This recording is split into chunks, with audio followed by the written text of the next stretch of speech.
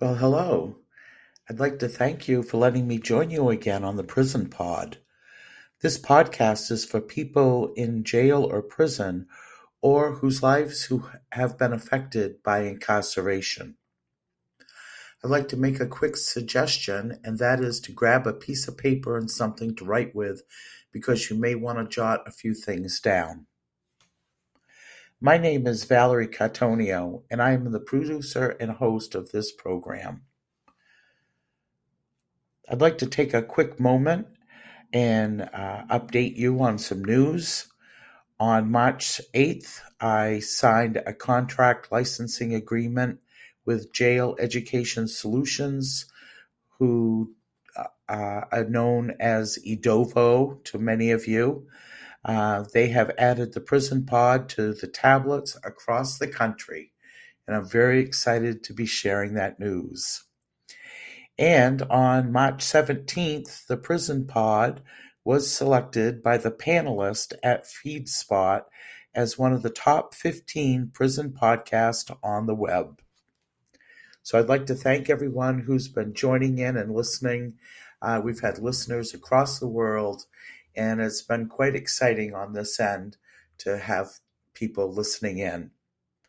So if you'd like to write to us, you can do that at the Prison Pod, Post Office Box 294, Orono, Maine 04473.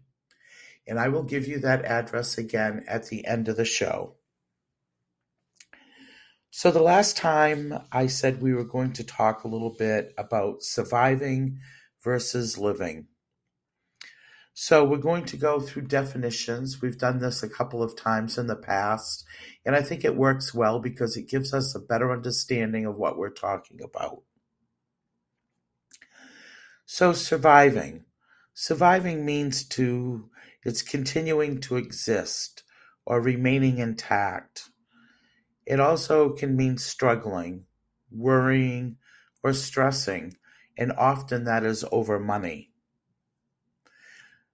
With that comes some levels of suffering, difficulty, hardship, misery, misfortune, and distress.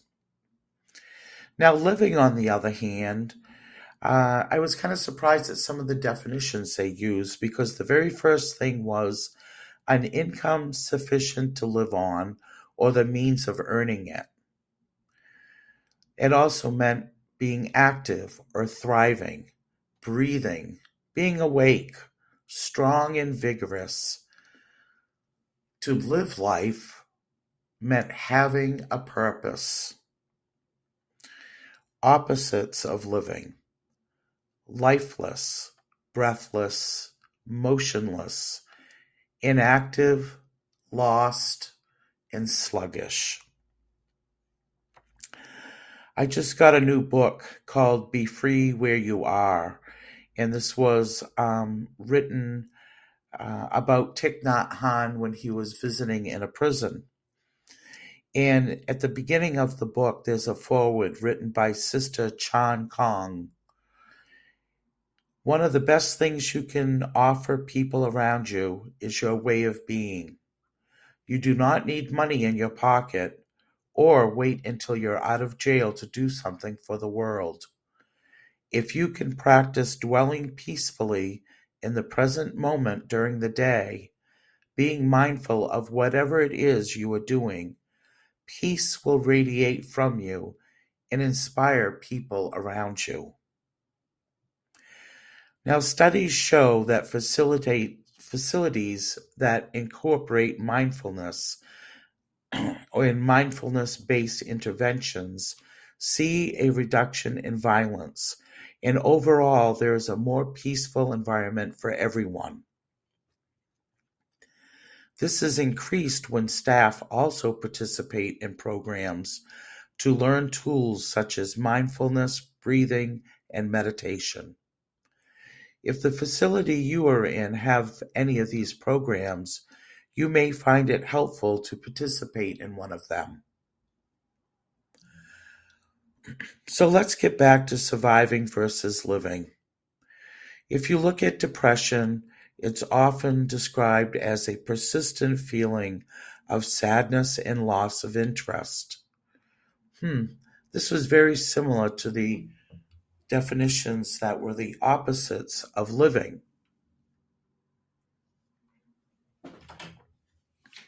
So if we start living, chances are our symptoms of depression will decrease.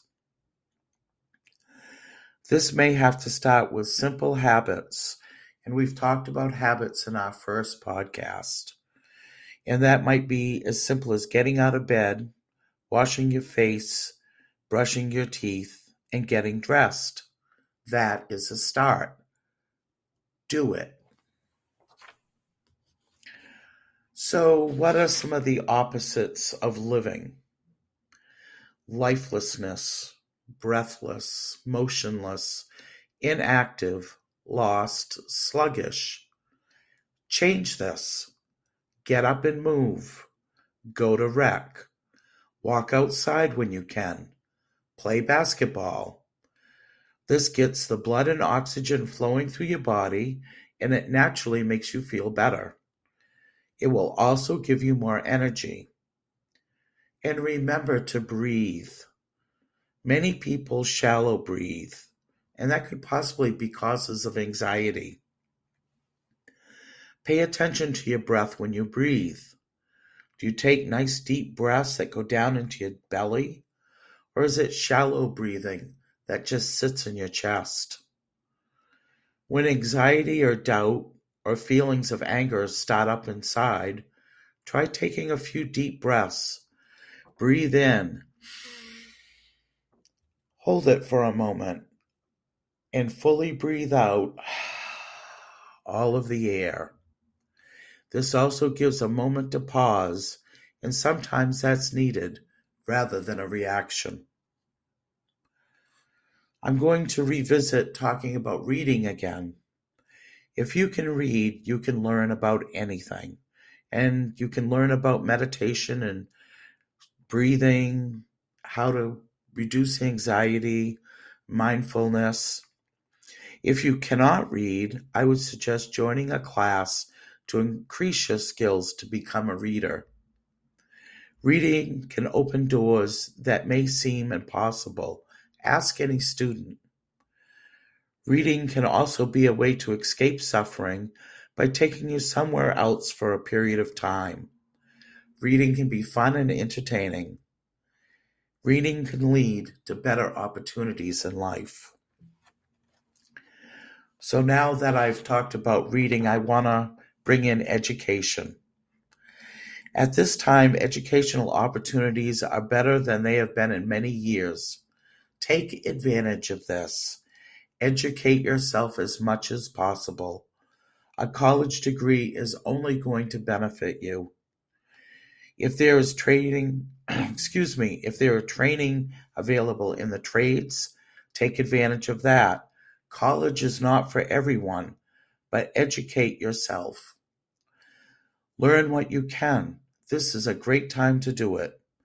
If you are returning to society, these skills will benefit you. If you're a long-timer, you can use your education to make a more peaceful environment for yourself and others, along with providing guidance for those who will be leaving. In a few weeks, I will have a guest speaker, and we will talk about the second chance and the expanded access to Pell Grants for people who are incarcerated. So with that, I think, I will end this week's podcast. Thanks again for letting me join you on the Prison Pod.